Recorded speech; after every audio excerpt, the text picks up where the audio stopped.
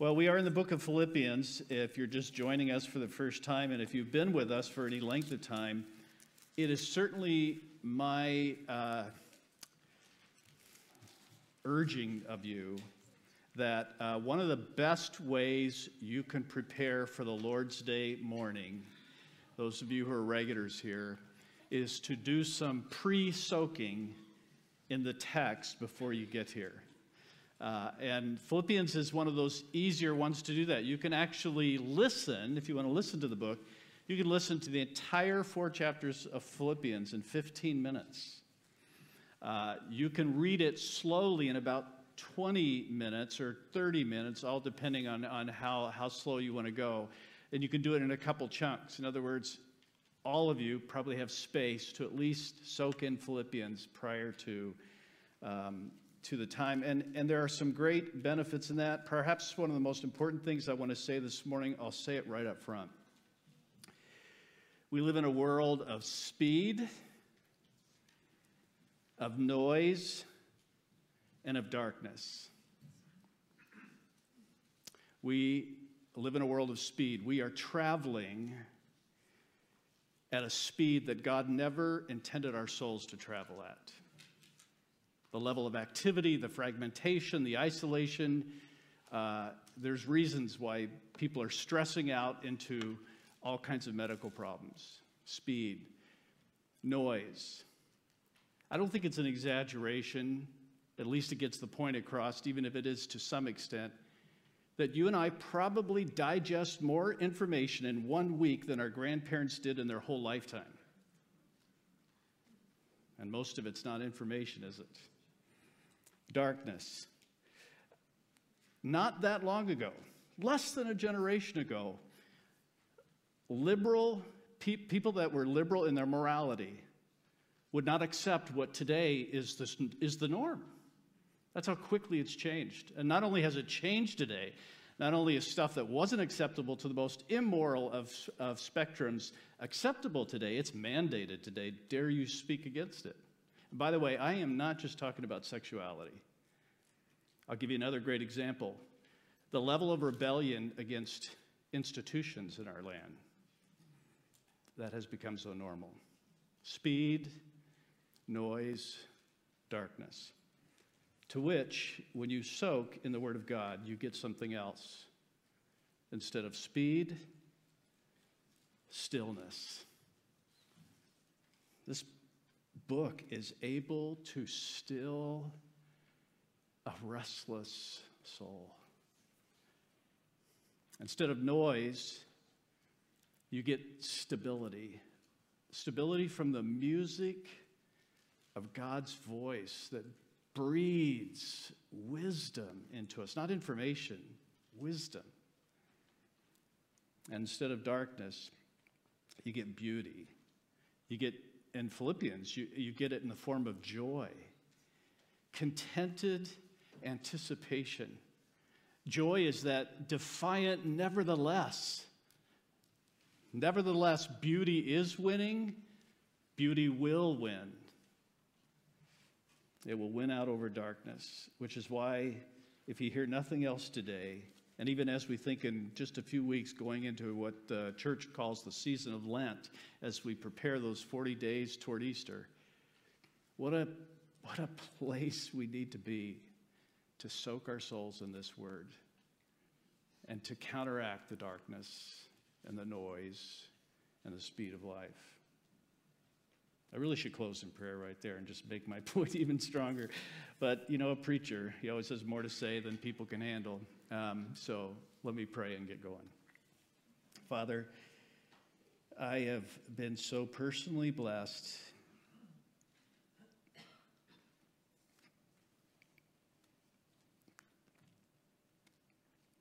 and healed and invigorated and rescued by simply being in this one book for so long now. May you somehow enable me to convey some of that this morning in the sweet name of Jesus. Amen. Well, we were talking about this sexuality class did pause. One of the reasons it paused is because downstairs they were talking about parenting, and they wanted to keep on talking about parenting. And it just so happens, this wasn't planned, we're in a place in Philippians today where there's some great information on parenting and how to navigate family expectations. And here's what I think we should do before we go much farther, because we're at the halfway point in Philippians after today.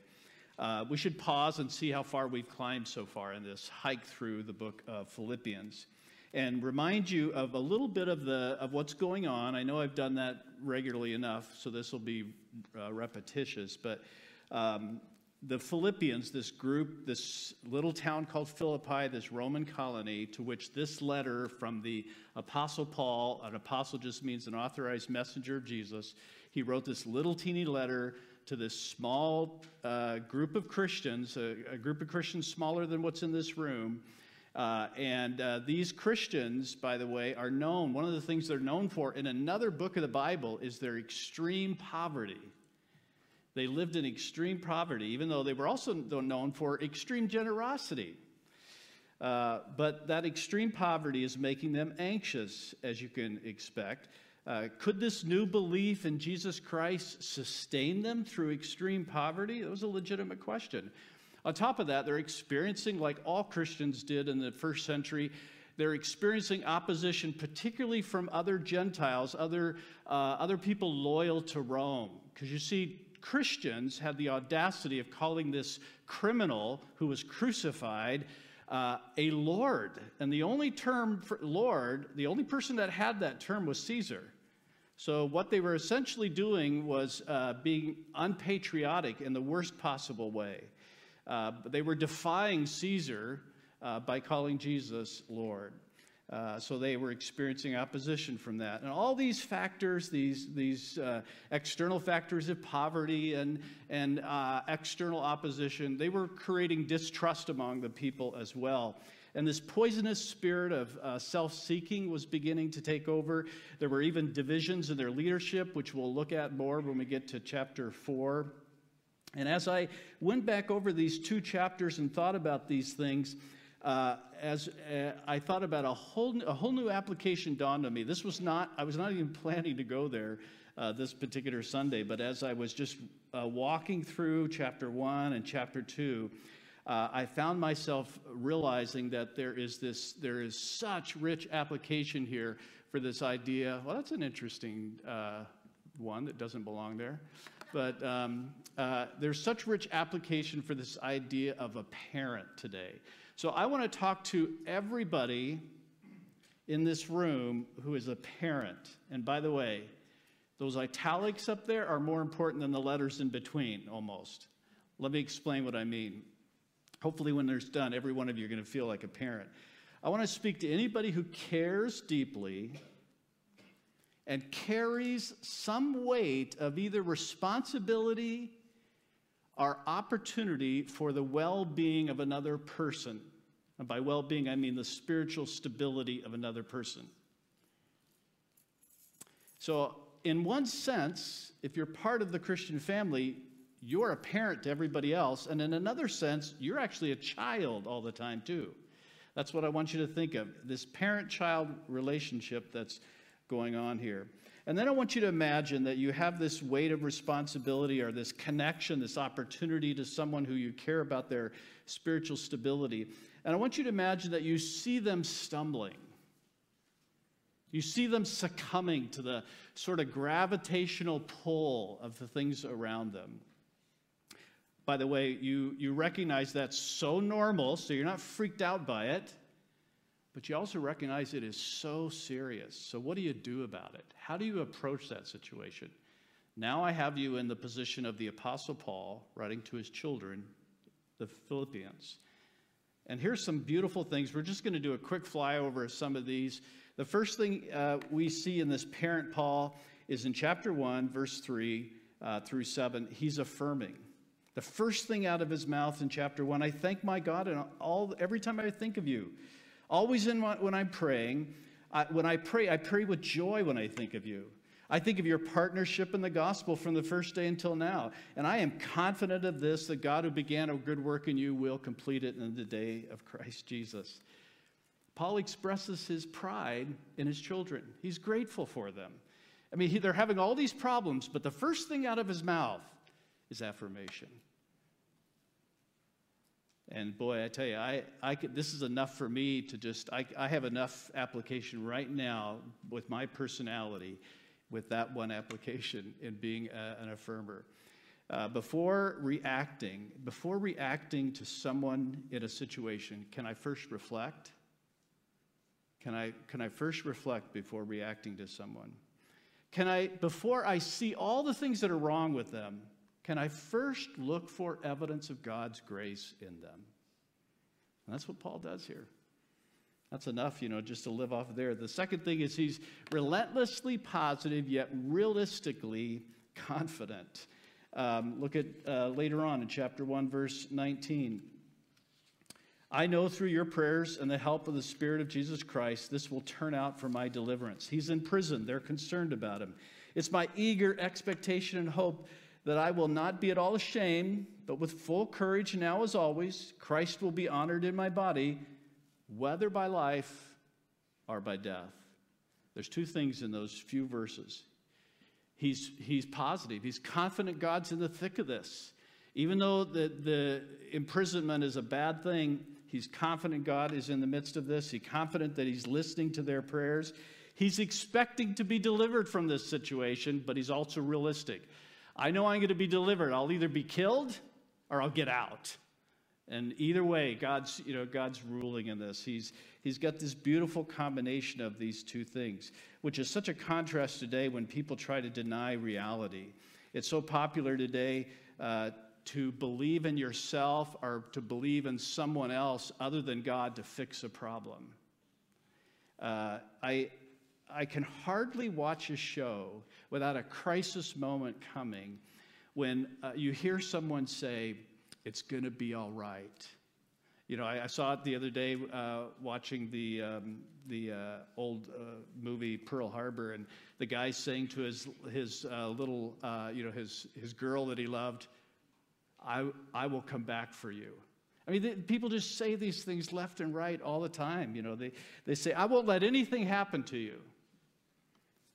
To which I will refer you to an article that's posted out there. We try to put a new article in the box out there each month. This one's called, "In the World You Will Have Trouble." Here's just one paragraph from it. It's futile for someone to say, cheer up or be encouraged when you are in the heart of difficult and tragic times. They mean well because they want us to feel better.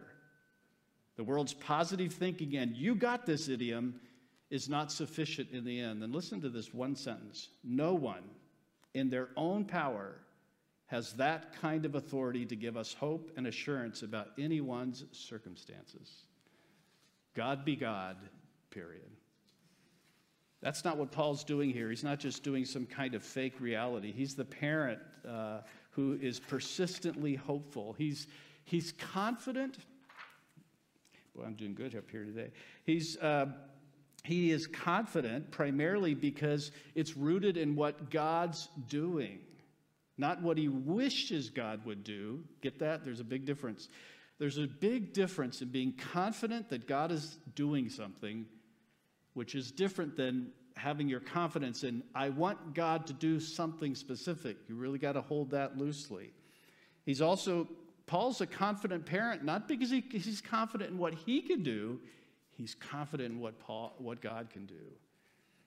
And so really, I think of Paul as in this area of being relentlessly positive and realistically confident. I think of him like a boxing coach in the corner. He's simultaneously shouting at them and cheering them at the same time. He's shouting at them, verse 27 of chapter 1, strive together. Chapter 2, verse 12, work out your salvation. Work out what God began in you. By the way, that's the cheering. God began a good work in you. Paul cheering. Work it out with fear and trembling. Paul shouting. Over and over this back and forth. Chapter 2, verse 16, hold fast, persevere. Him shouting in that corner. but he's also at the same time that he's shouting for them to make progress, he's the trainer in the corner cheering them at the same time. Over and over, do you know what the phrase that appears the most in these 4 chapters? You are in Christ, in Christ, in Christ, in Christ, in Christ. He's having to remind them of that over and over and again. Basically, he's saying, get up after you've been knocked down. God's got this. Not you. Get up. God's got this. You're going to win. And in the center of it all is Christ in chapter 2. Christ is the one before whom all of humanity will bow. That's what chapter 2 tells us.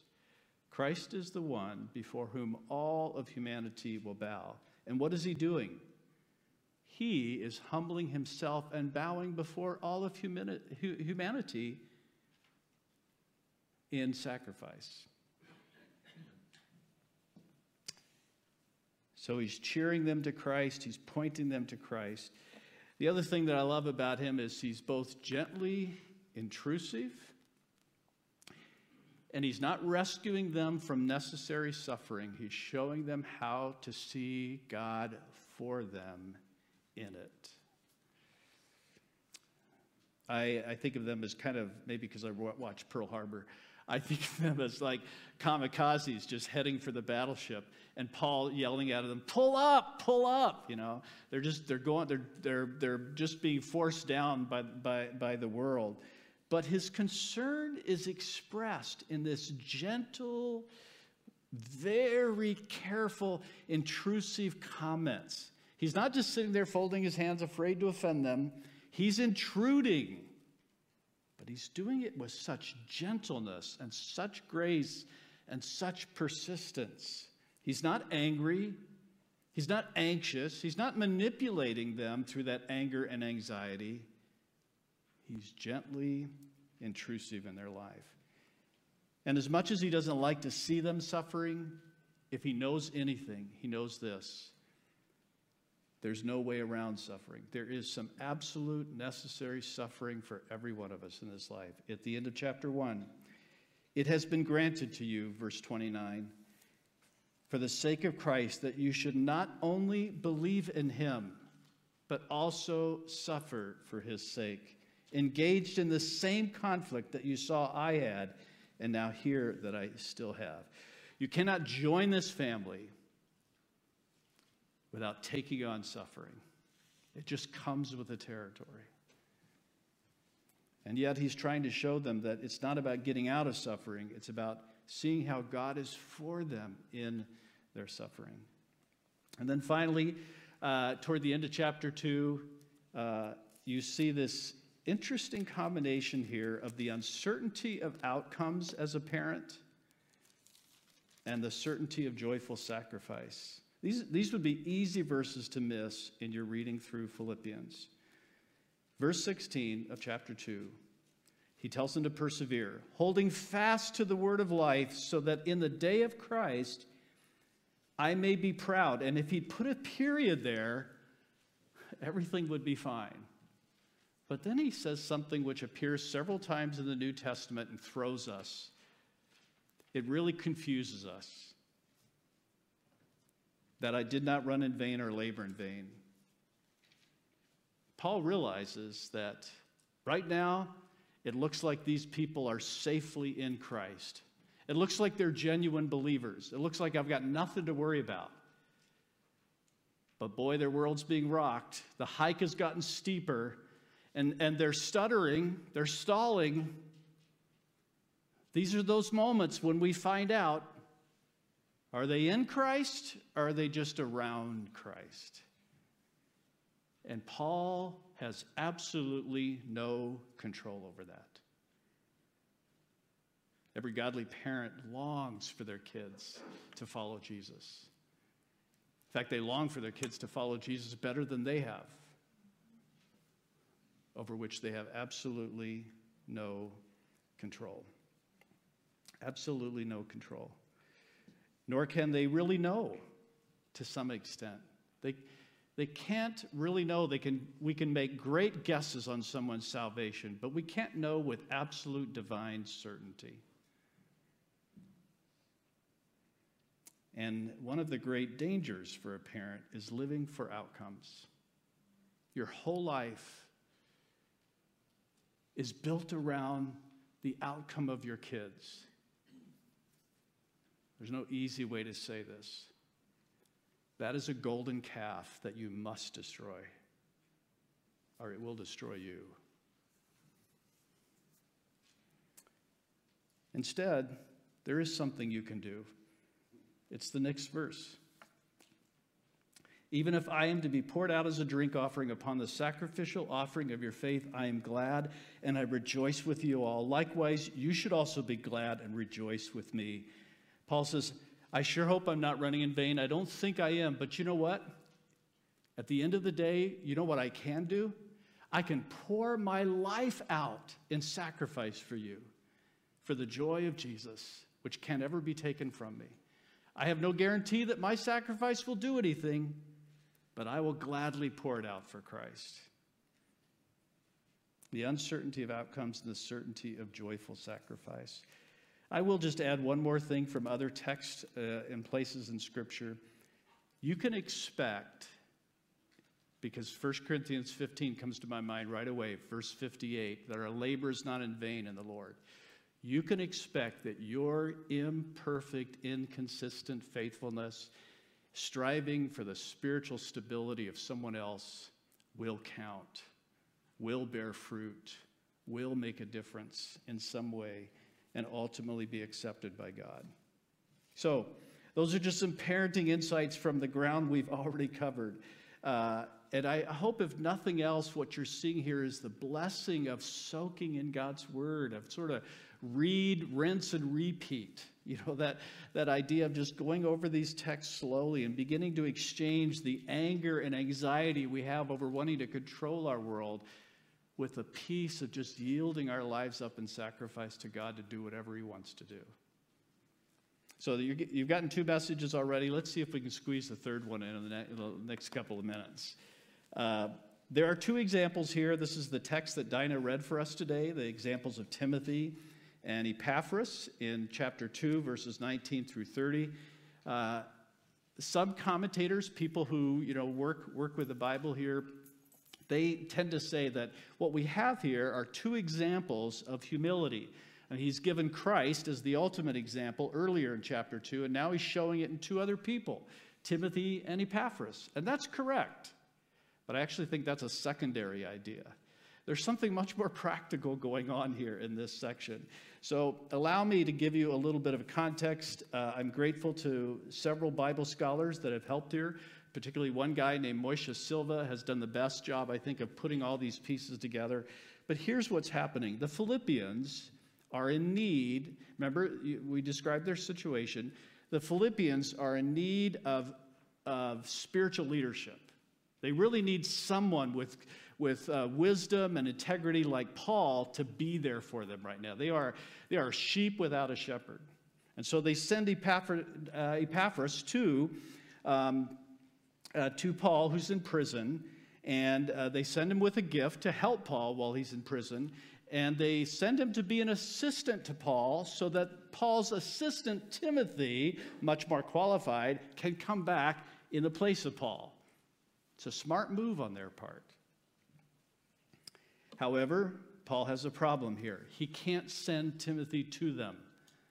He has to send back the same person they sent, Epaphras. And here's what Paul has to do. This is where he has to be gentle and intrusive and delicate. Paul has this challenge. How can he cushion their inevitable disappointment without crushing Epaphroditus when he comes back?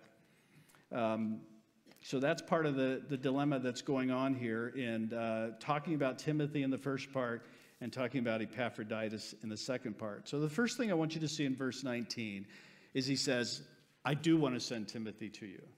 I really do want to send Timothy to you. Right out of the box, I want to tell you that. So he's making a pledge to them that their request is very reasonable. But I want you to notice something that is missing usually when we make pledges and commitments. It's the first 5 words in verse 19, or better yet, 3 words. I hope in the Lord. I hope in the Lord to send Timothy to you soon. In other words, Paul is committed to this, but he realizes that he doesn't have control over all the things in life. We have to say in the Lord. We don't really know sometimes. And in this case, think about this. Am I expecting others in my life to do what I think they should, but may not be able to do because of circumstances I haven't even considered or that they can't control? Just think about that for a moment. Am I expecting others to do what I think they should do, but they may not be able to because of circumstances I'm not aware of and things they can't control? And that's exactly the situation here with Paul. That's why one of the first things I would say is we need to develop the habit of vertically previewing your wants and expectations with the Lord before you horizontally express them to others. We usually do it backwards. It usually creates conflict, and then we have to come back and we have to undo all of that stuff. What would it be like to do this on a regular habit? What would it be like before I get angry and upset and demanding, especially if someone doesn't give me what I want, which I think is a right thing? Have I really previewed this with the Lord? Maybe there's something I can't see. Maybe I'm not as omniscient as I think I am. And so in verses 20 through 22, he tells them, look, let me tell you something about Timothy, something you probably already know and why you want him. He's been proven, verses 20 through 22. He's a proven gospel partner. I like the old school term, he's seaworthy. He is seaworthy. He has proven himself on the rough seas over and over again. He is a vessel in which I can place myself and have high expectation. That's what Timothy is. That's the co-author of this letter, by the way. And just to cheer you up, this seaworthy Timothy, several years later, Paul has to write to him, to this seaworthy, solid guy named Timothy, and says, Timothy, God has not given us a spirit of fear, but of power and love and self-control. Timothy is just feeling the heat. He's got a leak in his ship. So just because you're seaworthy doesn't mean you're not vulnerable. That's the whole story of Timothy. And in 23 and 24, Paul basically says, look, I want to send him. However, I need him. I trust in the Lord that shortly I myself will come. But he says, Timothy's proven worth, he's like a father to me, served with me in the gospel. And if you notice in verse 20, verse 21, all seek their own interest, not those of Jesus Christ. In other words, Paul had other companions with him, and they abandoned him, and only Timothy is left. And basically he says to them, listen, Philippians, I'm going to send Timothy to you, but you need to understand something. I need him now more than you do. More than you do. Others have caved, and only Timothy is left behind. Which then leads me to this other thought that keeps coming up over and over in this section. Every one of us needs one of us. It's called discipleship. Every one of us needs one of us. Think about it for just a minute. Despite being in prison where Paul could find joy, we saw that already. Despite being in prison where he was able to find the joy of Christ, guess what? He was still a needy person. He still had great need. And it wasn't selfishness to keep Timothy. He was committed to sharing him. It was wisdom, because Timothy was essential support that only Timothy could supply. And it just reinforces this idea that every one of us needs one of us. A David needs a Jonathan. A Naomi needs a Ruth. And on the Bible continues to demonstrate over and over again. In fact, discipleship is not, I'm the superior guy investing myself in someone who's spiritually inferior. That's a very, I don't mean to offend you guys when I say this, but that's a very capitalistic way of looking at leadership. In 2 Timothy, what do we see? 2 Timothy, the very last letter Paul ever wrote, 2 Timothy chapter 1, Timothy needs Paul to basically kick him in the butt and light a fire underneath him and get him, back in the mission. Guess what happens by chapter 4? Send Timothy to me. I need him. Paul desperately needs Timothy. Timothy desperately needs Paul. Discipleship. Discipleship. So that's why I love the fact that our recent elder retreat, we talked about how can we continue to provide support not only for family ministry that Abe talked about the Sunday after our elder retreat, but how can we provide support for men's ministries that have recently started up, for women's ministries, for our small groups? How can we help these ministries continue to move from friendship to discipleship? Because those are not the same thing. How can we help them do that? How can we help them be places where we're talking about each other's progress in Christ like Philippians does, our striving together for the gospel, our humbling ourselves, our suffering, our being fellow workers and fellow soldiers? So that's one of the things that I'm excited about as we think about implementing some of those ideas. And then he's made it clear in this first part, I'm going to send Timothy to you, but I'm going to send back Epaphroditus. And here's where another great lesson comes home. Beware of being so focused on what we must have that we don't realize what we do have.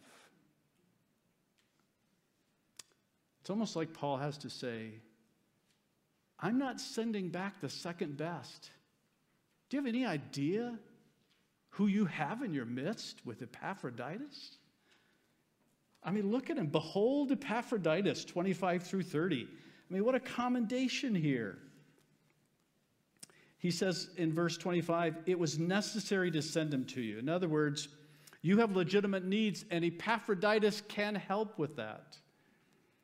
And I commend him to you. He is a brother. He is a worker. He is a soldier. Is he devoted to Christ and to you? Well, look at the comments here. Verse 26, he's longing for you. He nearly died for the work of Christ. And then, get this, verse 26. I mean, do you slow down and read that and think, wow, just hold on a second. I'm going to put it in different language for you. He uses the word in here, distress, which, by the way, is the same word used of Jesus in the garden when he sweat drops of blood. Epaphroditus is distressed over hearing of their distress at his distress. I mean, he has a heart that's as large as the Grand Canyon for these Philippians. Beware of being so focused on what we think we must have that we don't realize what we already do have. Behold your seaworthy servant, Epaphroditus. These are ways that we navigate our family expectations with the humility displayed by Timothy, who stuck around, and by Epaphroditus, who was willing to die for these people who probably thought less of him. I have another thought here I want to close with, but I want to first invite the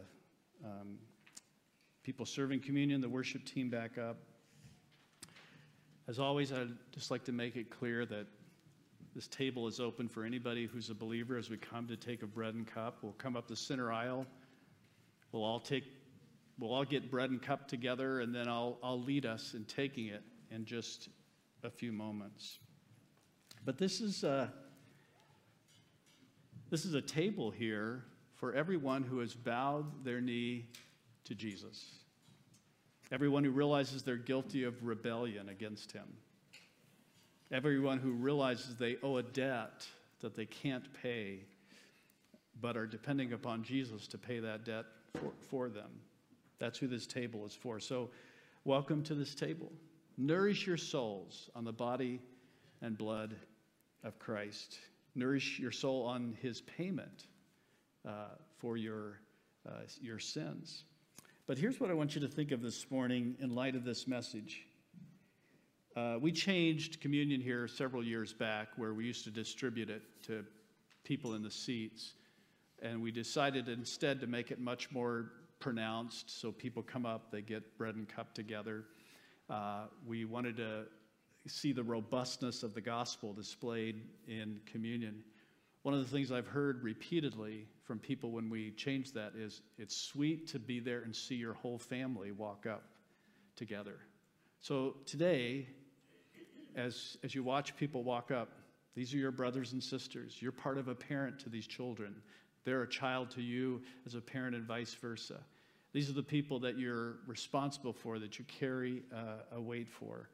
And so as you come, I would say 3 things you can think of pledging yourself to.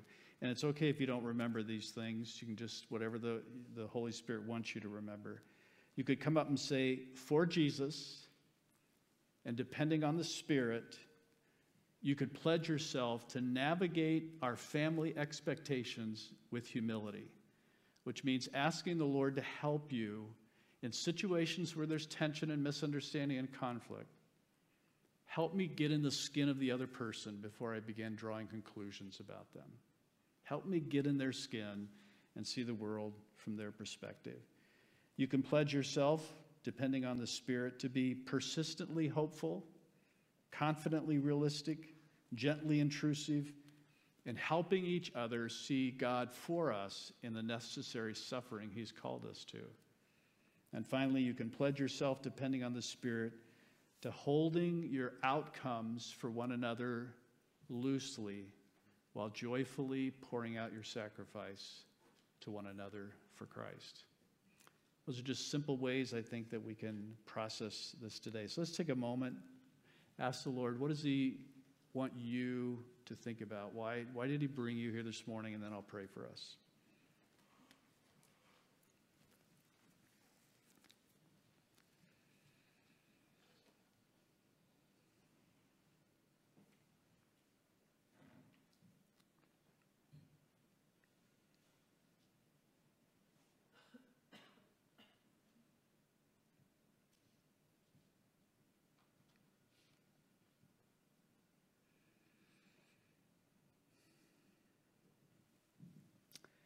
By the very fact that we call you Father, you remind us of the profound importance of family. Someday the family that we ache to be and we ache for will be ours forever and ever and ever. I wonder sometimes, Lord, if we're only experiencing 1% of the thrilling joy of that in these imperfect families we have now. All that's possible because of the broken body and spilled blood of your Son. Help us take Him in now and become even more, even closer to that family you're creating. In Jesus' name, amen.